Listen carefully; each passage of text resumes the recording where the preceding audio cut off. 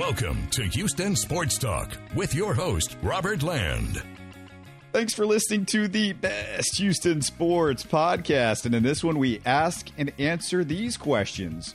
Which Astros player is taken for granted the most? Which ex-Astro might be missed in the clubhouse this year? And what NBA Finals player will be walking around with a symbol every game in the finals of his departure from Houston? And as always, I'm joined by my co-host and regular sidekick, a fellow H-Town sports junkie and veteran journalist, Stephen Kerr. And Stephen, do you want to talk about the Dr. Jekyll Astros or the Mr. Hyde Astros? As in, hide your eyes. Hey, yeah. I mean, since our last podcast, Robert, they've been a little bit of both. I tried not to panic when they got swept by the Baltimore Orioles. Imagine that. But honestly, the peaks and valleys of a baseball season are definitely, well known. It's 162 games. And the fact that now, as we're taping this, they're heading into a couple of pretty big series against the A's and the Yankees. They've gotten those 4 losses back by winning 4 in a row. So, I really try to keep in an even keel as much as I can. But honestly, it's so hard to do because when they were playing so well and their offense was going great, you just kept, man, don't let this ever end. But of course it does. And then when they start losing, you go, oh no, they're going to lose all the momentum that they had. And then they get it back. So, no, I'm really trying to just kind of keep things in perspective here. I try not to whine, but, it's kind of our job to whine a little bit. We got to figure out something to whine about with the Astros. I mean, they're 3.5 games up on the A's. They've got the best run differential in all of baseball. But this is something that I was thinking about, Stephen. I'll run it by you because, it's just, do you feel like this Astros team has a harder time of getting out of the doldrums than the recent teams? And for that reason, do you think they missed George Springer's positive attitude? Because that was my biggest concern when Springer left, even more so than his offense and defense. Yeah, absolutely. I mean, it's those intangibles. We know how great George Springer was at the plate, and what he did on the field. But, we also heard probably as often is just his off-field demeanor and his presence in the clubhouse. And, guys like him and Justin Verlander, I think Justin Verlander added an edge. And guys like Garrett Cole, those guys are not Verlander technically is still with the Astros, but he's not pitching this year. So, guys like Springer and Cole, they're gone. We're more than likely going to lose yet another similar presence when Carlos Correa leaves. So, it really makes a difference, Robert, I think, especially when you get into the home stretch and then in the postseason. It's those attitudes, like you said, that can make as much of a difference as what you do on the field. And in some cases, they could even hide some of those weaknesses that you may not be able to if you don't have those guys. Let's go with a bright positive. Jake Odorizzi, how about him? Since returning from the injured list, 7 games, 2.16 ERA, 8 walks, 29 strikeouts, 155 batting average against. Yeah, you were certainly hoping that Jake Odorizzi would figure it out. He may not be a great pitcher, but he certainly had proven in the past that he was better than what he had shown initially. And look, whether we like it or not, it takes these pitchers a while to get in the groove, especially if you miss spring training like he did. He came in late, so it takes him even longer to round into shape. And I think we're seeing the Jake Odorizzi that, is making the money that he did when he signed that 2-year deal with the Astros earlier this year. Earlier, I called it the hide your eyes Astros. And if there was one area that I really need to hide my eyes over the last, few weeks, it's been Robel Garcia and Abraham Toro trying to play third base. Glad to hear Bregman's going to be back soon because it hurts to watch these guys. Yeah, and that's especially, because Abraham Toro, I think, may have a better chance of a future with the Astros than Robel Garcia. Toro hasn't been too bad at the plate, but yeah, the defense is definitely lacking. You miss your guys like Alex Bregman to come in there, and while he does occasionally make some things look more difficult than they should, he's certainly you're going to be more comfortable having him at third base than Abraham Toro and Robel Garcia. All right, now here's something that is a real concern because I think Bregman's going to be back, but Jose Urquidy had to exit games twice this year with shoulder issues. And I'm not a doctor, but if I'm James Click, I'd be extra careful with Urquidy and give him some extended rest And when he comes back, I could see moving him to the bullpen, Steven, so as not to add a ton of innings to his arm. I'm a huge Urquidy fan, as you've heard me say, so it's hard for me to advocate him in the bullpen, but he's somebody that I think could come out of the bullpen mentally because he's got spectacular control. And we've seen the Astros bullpen this year. Control isn't their thing. So that's a good part about, bringing him out of the bullpen. Yeah, and I think we have to stop and look at the big picture, Robert. This is such a long season, and if you've got 2 shoulder injuries in the space of several weeks, it's not something you can gloss over. And honestly, they have him on the 10-day injured list. I think they really need to evaluate it long and hard once that 10 days is up and see, A, do they need to bring him back at all right now, and hope that maybe he can get it back together toward the end of the season and get back in shape before the postseason comes, or B, as you said, Robert, put him in the bullpen, because clearly one of these starters is going to have to go in the bullpen, especially if, I guess we did solve the problem of the 6-man rotation. Unfortunately, with this situation, it does tend to work itself out when you have things like this happen. But I think with Urquidy, you've got to treat it with kid gloves at this point. When a second injury pops up, and with a pitcher, you just can't take any chances. So at the very least, yes, I think you've got to start limiting his innings. And really, the only way to do that is to do it out of the bullpen. I don't think you want to keep starting him, have him go 3 or 4 innings, and then have the bullpen try to soak it up. All right, let's get to that question that I asked off the top of the show. If you're a diehard Astros fan, which player do you most take for granted? And I don't know about everybody else. I don't know about you, Steven, but for me, it's Ryan Pressly. He's the best Astros closer since peak Brad Lidge. Is there even a debate? No, certainly not this year. And boy, you talk about, you take Ryan Pressly out of the Astros bullpen. How scary would that be, Robert? Because we've talked so much about how bad the bullpen is the rest of the way. Ryan Stanek has been kind of up and down. He's mostly been okay, but he's had some issues. And the list can just go on and on and on. But Ryan Pressly has been Mr. Consistent. We could call him Elvis because he's a rock star as far as the Astros bullpen is concerned, certainly. Yeah, I wasn't a big Roberto fan. I'm not a big Ken. No, nobody's a big Ken Giles fan. And that, if you look back at that 17 World Series run, how much less stressful would it have been if you subbed Pressly for Ken Giles? Well, you know what? Here's the thing. Here's the difference. What Ryan Pressly does is he doesn't make, as the late Milo Hamilton used to say, he doesn't make coffee nervous. Ryan Pressly comes in, and I think he's had one shaky outing. He's had only missed one save opportunity.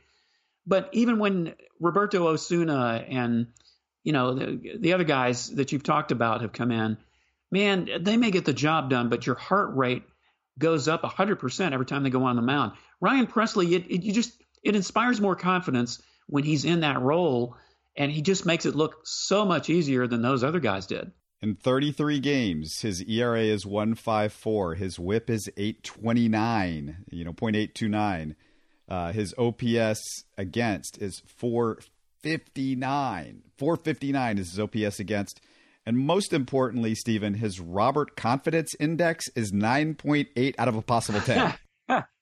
Yeah, I'll go with that.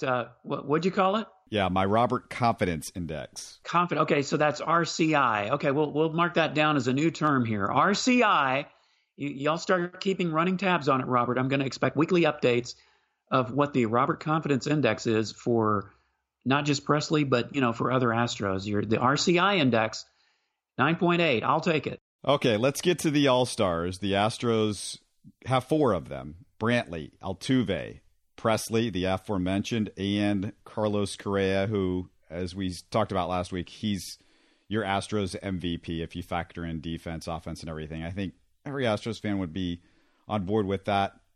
No Yordan in the All-Star game, no Yuli, no Luis Garcia. What did you think about the selections? It would be hard to have all 7 of those guys. I mean, it is possible. It's not really a big surprise to me, Robert. And I know there are some Astros fans probably sitting there going, surely there should have been 1, 2 in the starting lineup, voted on, of course, by the fans. But look, honestly, I'm surprised that most of those guys were still in the running, I think, until the last phase. the Astros did have some guys that could have probably cracked the starting lineup. I was a little surprised about that. I kind of thought that maybe they would even be further down just because of the whole prevailing attitude with the Astros across the country with the cheating scandal. So, you know what? I'm not going to complain that they've got 4 guys in here. You've got 3 position guys, and then you've got Ryan Pressly. Yeah, if Alex Bregman had been in there, he might have been picked over somebody. Then you would have had to put him in the mix. I am a bit surprised about Yordan, though. I thought for sure Yordan would be one of those that's picked. But, hard to argue with the ones that are in there. It's interesting because, of course, we're not expecting the Astros to get voted on by anybody outside of Houston. But with Yordan and Yuli, Steven, I think it's surprising to people. But if you look at the numbers, the guys that were selected ahead of them had better numbers. I mean, Yordan, he's had a really good season, but this isn't the season Yordan had, his rookie year. His numbers just aren't. I feel like, man, he's struggling, even though his OPS is around 900. It's just not the same Yordan that I expected. He hasn't had that hot streak that he's capable of where he just carries you. No, he's not. I mean, it's more of a regression to the mean, I think. And believe me, Yordan is having a good season. By most standards, a lot of players would love to have the season he has. You know what I think, Robert, is the coaching staff went with the guys that they knew, the guys who were consistent. Altuve, Correa, certainly Michael Brantley. I mean, man, ever since he's come back from the injury, he's on a Ted Williams 400 pace. So, yeah, I think they went with the guys that they knew were consistently good over a number of years. And the same with Ryan Pressly over someone like a Yuli Gurriel, who's had a very good season, certainly. And Yordan has had a good season. But, yeah, I think it was the consistency factor, really. All right. Is there anything that you want to talk about with the Astros that I've missed? It seems like it was a really weird week. I mean, we haven't even talked about the fact that Kyle Tucker, has missed some games with injury. I'm a little worried about that because they said back, which is always scary to me. And then you had Brantley miss some games, but he's kind of an in and out guy anyway with the Astros with his age and injury history. So as long as it's not anything where they say, oh, this looks like it's something that's going to keep him out for a few weeks, I don't particularly worry about Brantley's injury. No, and I think, these are just the things that are going to happen over the course of a season. A lot of teams deal with it. And at least, with the Astros, when you consider the problems they have had with the bullpen, with the injuries that they've had, the fact that they are 3 games up in the AL West right now, Robert, who would have thought that a few weeks ago? Now, these next 2 series are going to be really big. You've got the A's coming in. That's going to make a big difference. And then you have the Yankees coming to Minute Maid Park. That should really be a thrill. So I think really when you consider what the Astros have been up against really since the season started, honestly, it's amazing that they have been able to do what they're doing. But the big question is, can they continue that over the course of the rest of the season? And the trade deadline is coming up, so there's some hope. There's some guys that are trying to come back from the injured list. Although, as I've said before, I try not to get too up about that sort of thing. It's going to take some of them, a little bit of time to round into shape. But at least you've got guys coming back. So there is hope for optimism, even as this long season progresses. Some more optimism. How about Aledmys Diaz hit off the tee for the first time? Pedro Baez is throwing a live BP on, I believe that was Sunday. He threw it on Sunday. So right. You've got maybe those 2 guys are closing in on coming back. I doubt it's till maybe a week or 2 after the All-Star break. But, that's at least something that you can look forward to. Yeah, I'm especially glad about Aledmys Diaz because, if he could just stay healthy over the course of a season, what a value he is. When he's in there, things happen.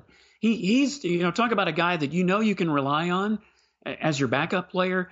Aledmys Diaz fits that role. You would like to see someone maybe, like Abraham Toro slide into that role. But as you said, his defense has really got to improve. But Aledmys, both offensively and defensively, he's steady. So to get him back, especially with some of the other injuries that have been happening, boy, that would be big. Let me ask you this, because I threw this question out on Twitter, and I'm just curious what you would do here with Diaz's injuries. And you said if you can count on him, you can count him, like we said, if he's in the lineup and healthy, or healthy, I should say.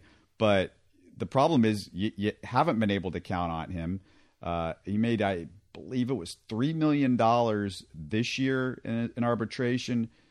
Do you let him walk at the end of the season? Because it's tough to have a main utility guy that's always hurt, because you need the utility guy to be there for you to give other guys rest. And when he can't do it, that's a problem. And Abraham Toro, not super confident about his defense at third base, but he can play multiple positions.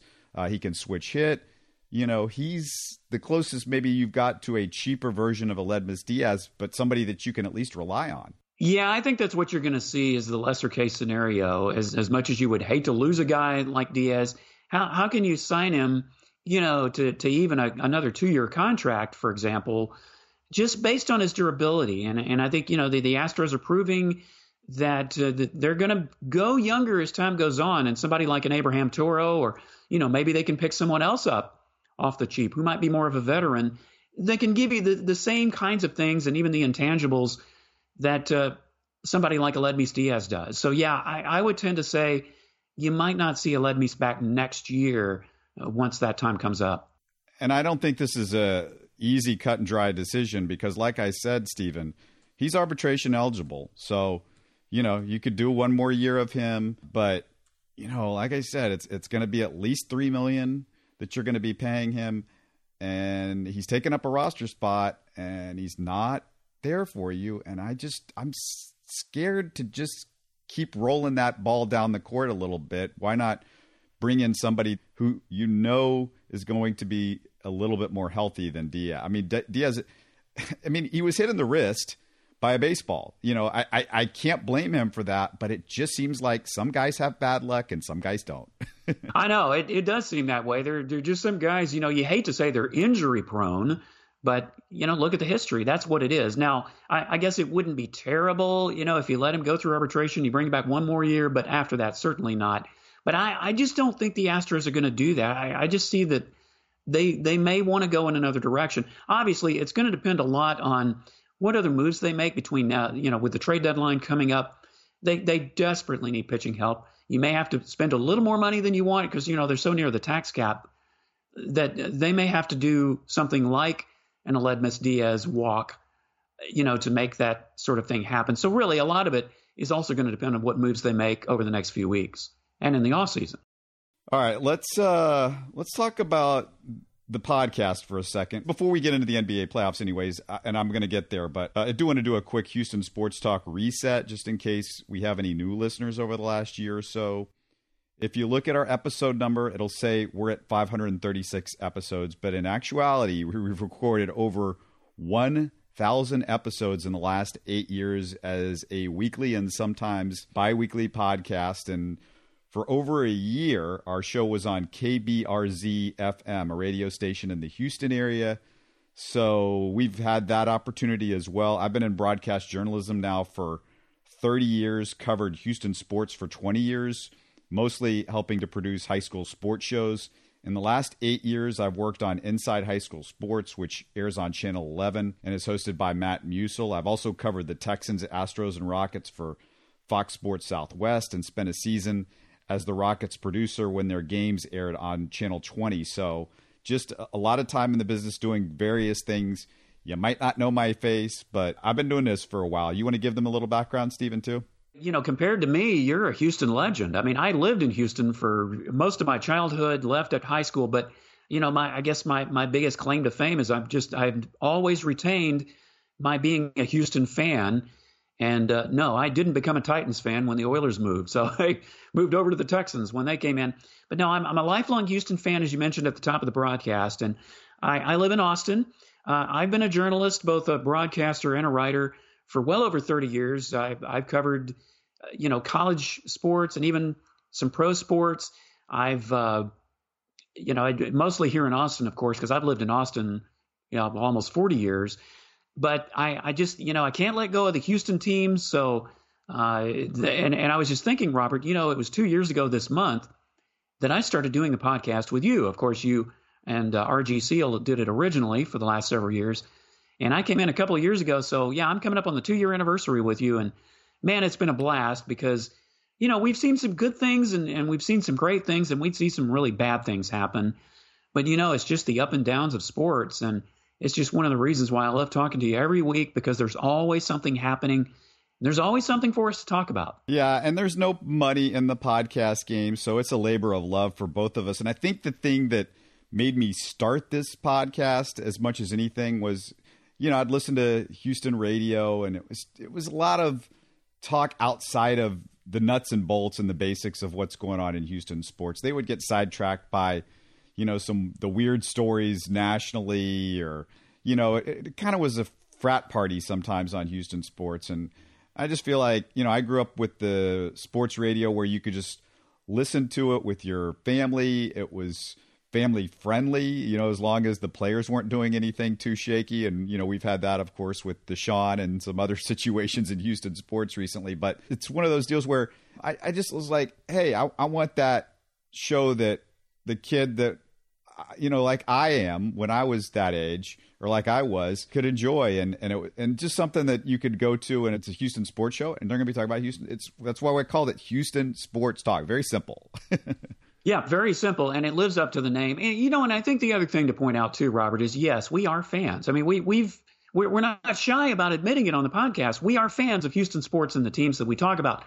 But here's the other thing to keep in mind: we're also not homers. I mean, how many times have we criticized the Astros, the Texans, the Rockets, whomever? If they're doing great, we're going to say they're doing great, but we're also going to look for some things that, maybe they could be better at. And if they're doing terrible, we're going to tell you. There are some times, and I've had to experience this, in radio broadcasting, working on stations where you're the flagship of the team you're covering. You have to be so careful. You can't say a lot of things that you may want to say. You may be thinking it in your head, but you can't do that. Well, we don't have that problem here. Certainly, not as a podcast. We're totally independent. So we can tell it like it is, the way we see it. Yeah, it's unplugged. Unplugged. That's a great word. Yeah. Yeah, that's the real benefit of, being an independent, not having to deal with, we've got the Texans contract and we got to make sure that we're nice to the Texans. Not saying that, they can't say what they want to, but, you have to have that in the back of your mind if you're listening to that radio station, or if you're listening to the station that has the Rockets and the Astros, you might wonder what they can say or what they can't say. And I've been in the business for a while, and occasionally I'll message one of my colleagues here and say, well, what do you know about this? Because sometimes there's stuff that they know that they can't say. So sure. I'm not afraid to give you something that maybe is going to be more controversial somewhere else if they threw it out there or something like that. But at the very least, I'm going to give you, hey, I'm a fan. I grew up with these teams. I love these teams. But also, you're a fan too, and you guys, you're going to criticize your team. You're going to get upset. You're going to be ticked off at a Dusty Baker decision, or the Bill O'Brien era, or whatever. Well, and the other thing too, Robert, is we know that some of our own listeners aren't going to agree with what we have to say, and you know what? That's okay too. I mean, if everybody agreed with everybody, what would be the point of having the podcast? So, we don't mind hearing from you. Whether you agree, you enjoy what you hear, you agree with us, or you don't. I mean, there's a right way and a wrong way to put it, I guess. But hey, it's freedom of expression. So let us know if there's something you don't like or you don't agree with us about, and that's okay. Absolutely. Would love to hear from you. I'll mention at the end of the show how you can get in touch with us. But let's move on to some more sports, and the NBA Finals going on this week. It's finally starting, and just out of curiosity, Stephen, who do you got in the NBA Finals? Do you got PJ Tucker or Chris Paul? I mean, the Suns or the Bucks? Yeah, that's about it. I mean, for us, Robert, or at least for me, I can't speak for you, but I think for most people, it is PJ Tucker versus Chris Paul. Who do you want to win more? PJ Tucker's been knocking down former Rockets left and right throughout this whole playoffs, and now here he is facing Chris Paul. I mean, it's almost like I don't know, match play in golf, or two boxers in a ring. Who's gonna duke it out? Two veterans here going toe to toe. I tell you what, I mean, I've been cheering for the Suns ever since they started making this run. So I'm gonna have to stay with it. I've got to say I got to go with Chris Paul. But this is such an intriguing matchup, Robert, for so many reasons.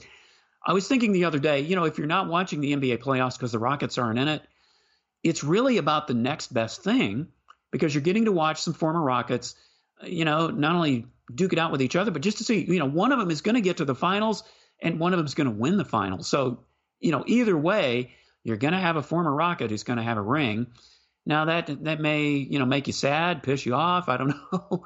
But at least right now, that's really the most intriguing storyline of these NBA playoffs, Robert, is which one is it going to be?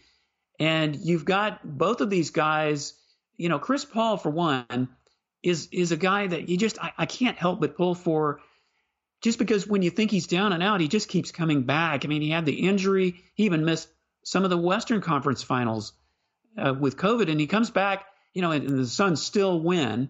And then you've got the Bucks who, Antetokounmpo may be doubtful for game one, but, he was out part of the Eastern Conference finals, and they still beat the Hawks. So, man, it's going to be, I'm hoping it's going to be as intriguing as it seems on paper. Chris Paul said he has "Can't Give Up Now" written on his shoes. "Can't Give Up Now" written on his shoes every game because that's the song he listened to the day he got traded from the Rockets to the Thunder, or as it's known in Houston, the day James Harden gave up on him.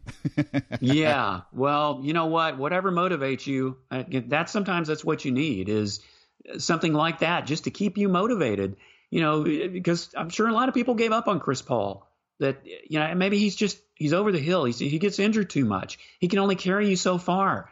Well, he's obviously proving that is not the case. So I guess, what is that? C-gun. That's a gun. He's got C-gun on his shoes. But that's a great expression.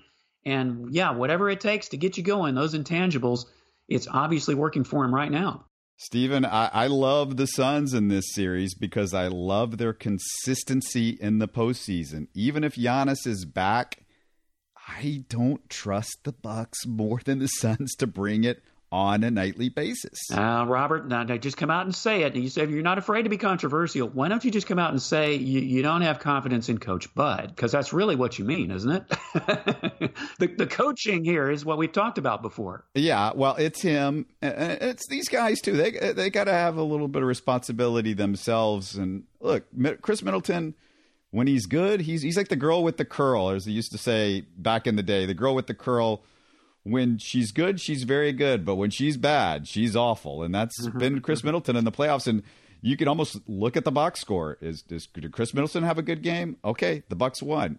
Did he have a bad game? Nope. Then the Bucks lost.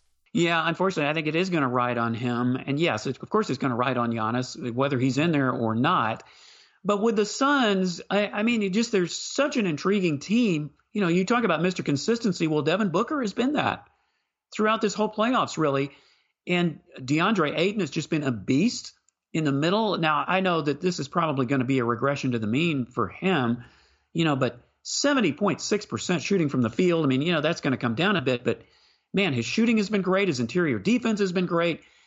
Honestly, it's just hard to pick against the Suns. But I think the Bucks are going to make it more of a series. But I don't know. It's going to be such an intriguing one to watch anyway. Yeah, it was really fun when the Suns won to get into the finals to see Chris Paul. Going back to Chris Paul, he went to the stands and hugged Billy Crystal because he'd been with the Clippers for all those years and they had that great relationship. Chris Paul, you talked about it earlier. It's so interesting because he's somebody that you might not like because he screws around with the rules at times. He can be an actor. He can be an irritant. He can do things that people find annoying. But at the same time, how can you not respect him? I mean, he's just been a consummate, great player that has brought his team up. He's made them better than the sum of their parts on a yearly basis. 16 seasons he's been around, 10 All-Stars, 5 NBA teams, a Hall of Fame career. Everywhere he's been, I feel like he's made them a better team. And, you can love him, you can hate him, but if you ask any NBA player, Chris Paul on the court, they respect the hell out of him. Well, absolutely. And look, here's my assessment of Chris Paul if you're a fan. If he's playing against your team, you hate him just for all the reasons you just said, Robert. But when he is on your team, he's a guy that, you would sit there and go, man, I wish he was playing for us, because if he's playing for you, you're going to love, the tinkering with the rules and, just the kind of intensity that he brings. I remember I played amateur baseball with a guy once, Robert, that he was the biggest loudmouth, trash talking guy. And he used to play against us. Couldn't stand the guy. I thought he was a jerk. He comes on our team, man, lovable little big old teddy bear is really who he was. When he was on your side, he's doing the trash talking.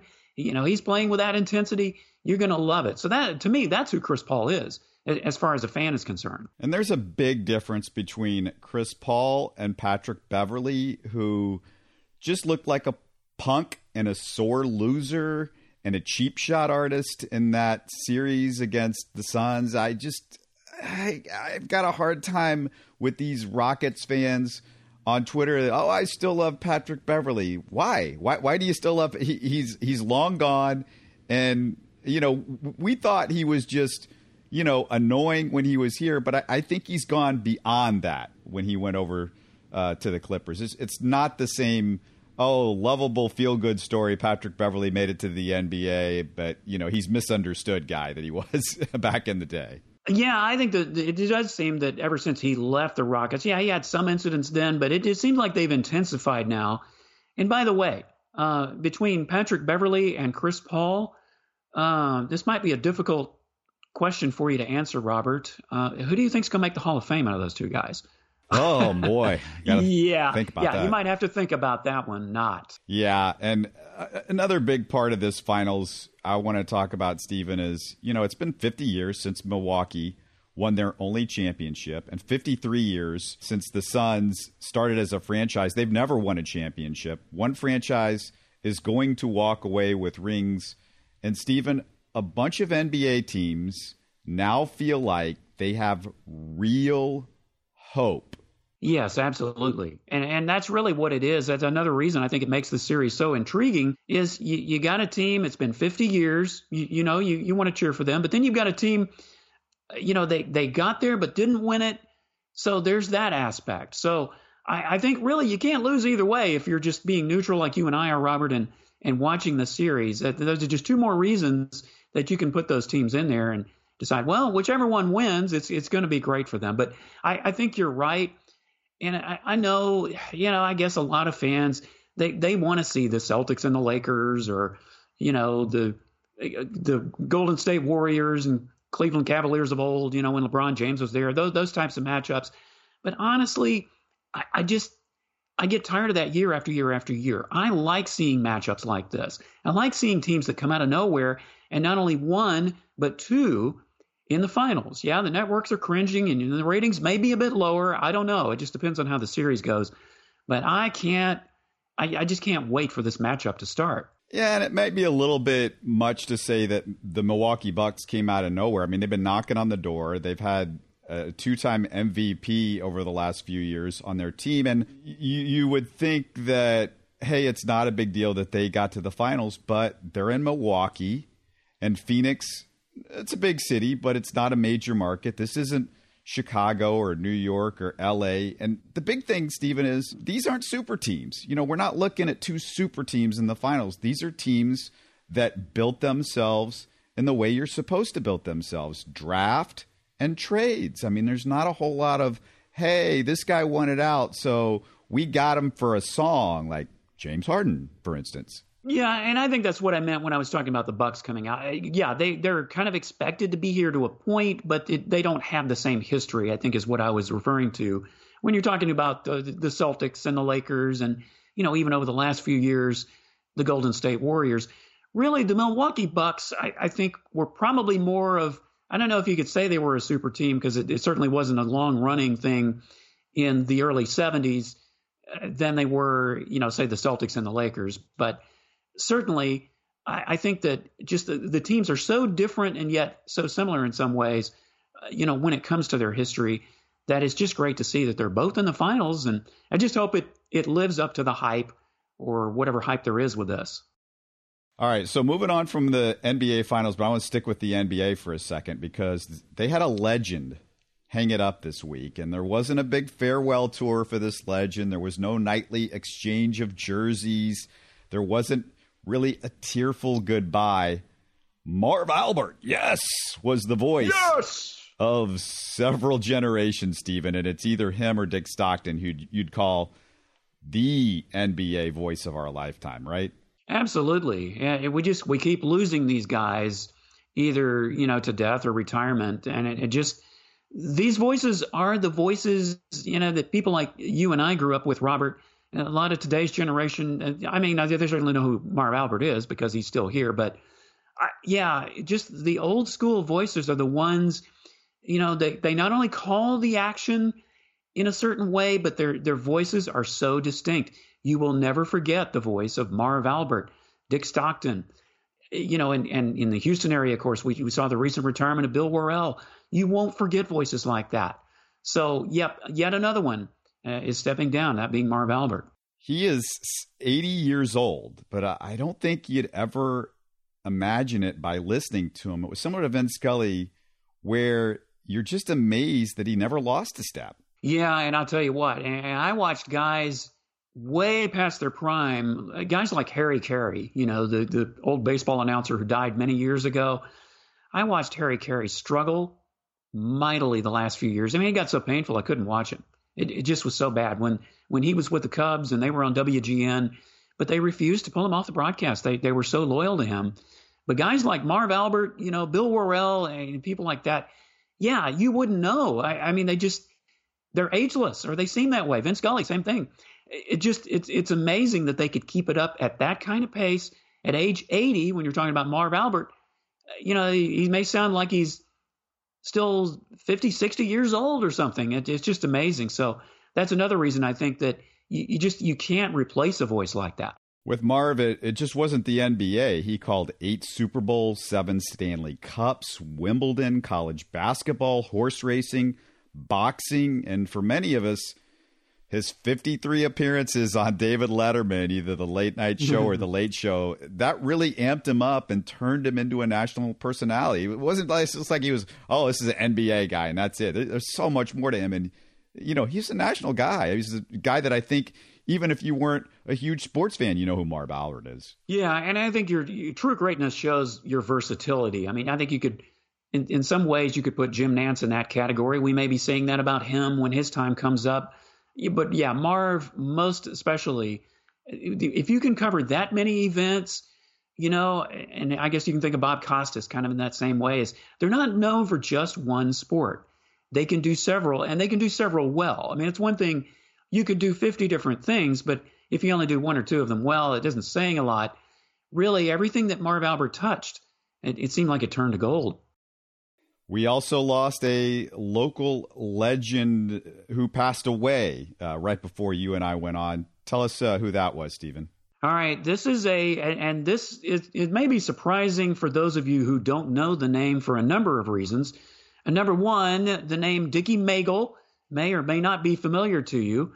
Number two, it may be surprising that he played for the Rice Owls when the Rice Owls were a great team, Robert. A great team. Dickie Magle, he played for the Rice Owls back in the 1950s, and he passed away the other day at age 86. He'd been in declining health for several months. He suffered a fall, never really recovered. But what Dickie Magle is most known for, and even if you're not old enough to know who he was, you could certainly, I'm pretty sure it's on YouTube, even as old as it is. He's most known for one of the strangest plays in college football history during the 1954 Cotton Bowl. That's right, Robert. The Rice Owls played against the Alabama Crimson Tide in the Cotton Bowl, and the Owls actually whipped them. Can you believe that? 28-6. But the biggest thing of that whole game, and even for years to come, is Dickie Magle was running down the field. He's a running back. He was running for a touchdown. A Crimson Tide player came off the bench. He wasn't on the field. He comes on the bench. He tackles Magle while he's on his way to this touchdown run, which would have been 95 yards. Tackles him in the middle, knocks the wind out of him. Well, officials awarded Magle the touchdown. As I said, the Owls went on to win 28-6. People still talk about that play even today. So that is what Dickie Magle is most known for. But he's known for other things too. He was a basketball player. He even felt that he was a better basketball player than a football player, but that's neither here nor there. He set a Cotton Bowl record that stood for over 40 years. In that game, he rushed for 265 yards and 3 touchdowns. So it wasn't just that one play that he was known for. He was a college All-American. He did play in the NFL with the 49ers, Steelers, and he actually played for the Cowboys. And then he got into the hotel and nightclub business. So, well-rounded guy was Dickie Maegle. Yeah, first-round pick. It was the 10th pick in the draft back in 1955. But you mentioned the play the infamous play with him, and Tommy Lewis is the guy that tackled him from Alabama. And Tommy Lewis and Dickie Maegle later appeared on the Ed Sullivan Show to talk about the incident. And you talked about his career, College Football Hall of Famer, Texas Sports Hall of Famer. If you're from that era, Dickie Maegle was a massive deal. And like you said, it's hard to believe, but Rice was a national power back then, right? Yeah, Rice actually was a national power for a number of years. Jess Neely was the coach of that team. A lot of people may not remember him, but boy, in the annals of Rice Owls history, he was as big as anybody in college football. So yeah, the fact that Rice was, I believe they were 7-3 that year that they went to the 54 Cotton Bowl. Of course, in the old Southwest Conference, usually the winner would go to the Cotton Bowl. And yeah, can you imagine the Owls, A, playing the Crimson Tide in a bowl game today, and B, beating them like a drum the way they did back in the 50s. But getting back to Nagel, he not only had a successful football career, but after he retired, he was in the hotel business in the Houston area and the nightclub business. I believe he was owner of the Tidelands, I believe it was called. I'm not familiar with it. But Bob Newhart, who was a famous comedian back in that day, recorded one of his first albums at one of Maegel's clubs. That was back in the early 1960s. And you mentioned he appeared on the Ed Sullivan Show with Tommy Lewis, the guy that tackled him off the bench. And there's actually a story about that. When they went to the Ed Sullivan Show, they put him up in a nice hotel. Well, initially, they had Dickie Nagel and Tommy Lewis rooming together. And Dickie Nagel went to Ed Sullivan. He said, listen, you guys do realize that he just tackled me recently and knocked the wind out of me. He said, you want to put me in a room with him? I mean, what if he has a nightmare in the middle of the night, wakes up and tries to throw me out the window? Can you please give me a different room? And Ed Sullivan said, yeah, we understand, son. You have a point. So they gave him a different room on a different floor. So that's quite a story. I had not heard that before until recently. But yeah, Dickie Maegle. Wow, what a great name that a lot of people may not remember, but such an impact he had especially on college football back then. And I'm reading that he was a color announcer for the Houston Oilers. Do you remember that? I do not. That must have been before I started following him, because I know he wasn't. I started following the Oilers in the early 70s. So it may have been either at the very beginning or toward, sometime in the 60s, but I do not remember that. Yeah, Dickie Maegle, long life. He lived till 86, born September 14th, 1934. So real legend, but just a fantastic life that he lived, and, fascinating as well. Before I say goodbye for today's show, I just want to remind all you new listeners to go into our 2020 archives and check out our Throwback Thursday podcast. If you go back to last year, you'll hear some of our favorite interviews with former Rockets, Astros, Texans, and Cougars players, and some Houston media legends. I haven't done the Throwback Thursdays this year since we've had a lot more actual games to talk about post-pandemic, but those throwbacks are really fun for anybody who's a longtime fan. Just look for the Throwback Thursday in the title. I put it in all the titles in parentheses, so it'll be easy for you guys to find. Any last words, Stephen, before we take off for this one? Well, just looking forward to the Astros' next 2 series. We keep saying big series, but, as the season goes on, they get bigger and bigger. With the A's, you've got 1-2 in the AL West coming in. So pretty exciting. Got baseball to look forward to. And the NBA Finals, definitely going to be worth watching, we hope. And if you're a new listener, if this is something that you just started listening to us recently, the last few months, even the last year, let us know about it. You can always reach us to ask us questions. You have comments or whatever. We're on Twitter, Facebook, or you can email info@houstonsportstalk.net. Just look in the show description. It's always right there for you. Until next week, stay healthy and safe, everybody. You're listening to Houston Sports Talk. Don't forget to follow Houston Sports Talk on Facebook and Twitter. Subscribe to us on iTunes, Spotify, the Google Podcast app, or the Stitcher app. You can support us by giving us a 5-star review on iTunes or by telling your friends about us. Spread the word, everybody. Thanks for listening.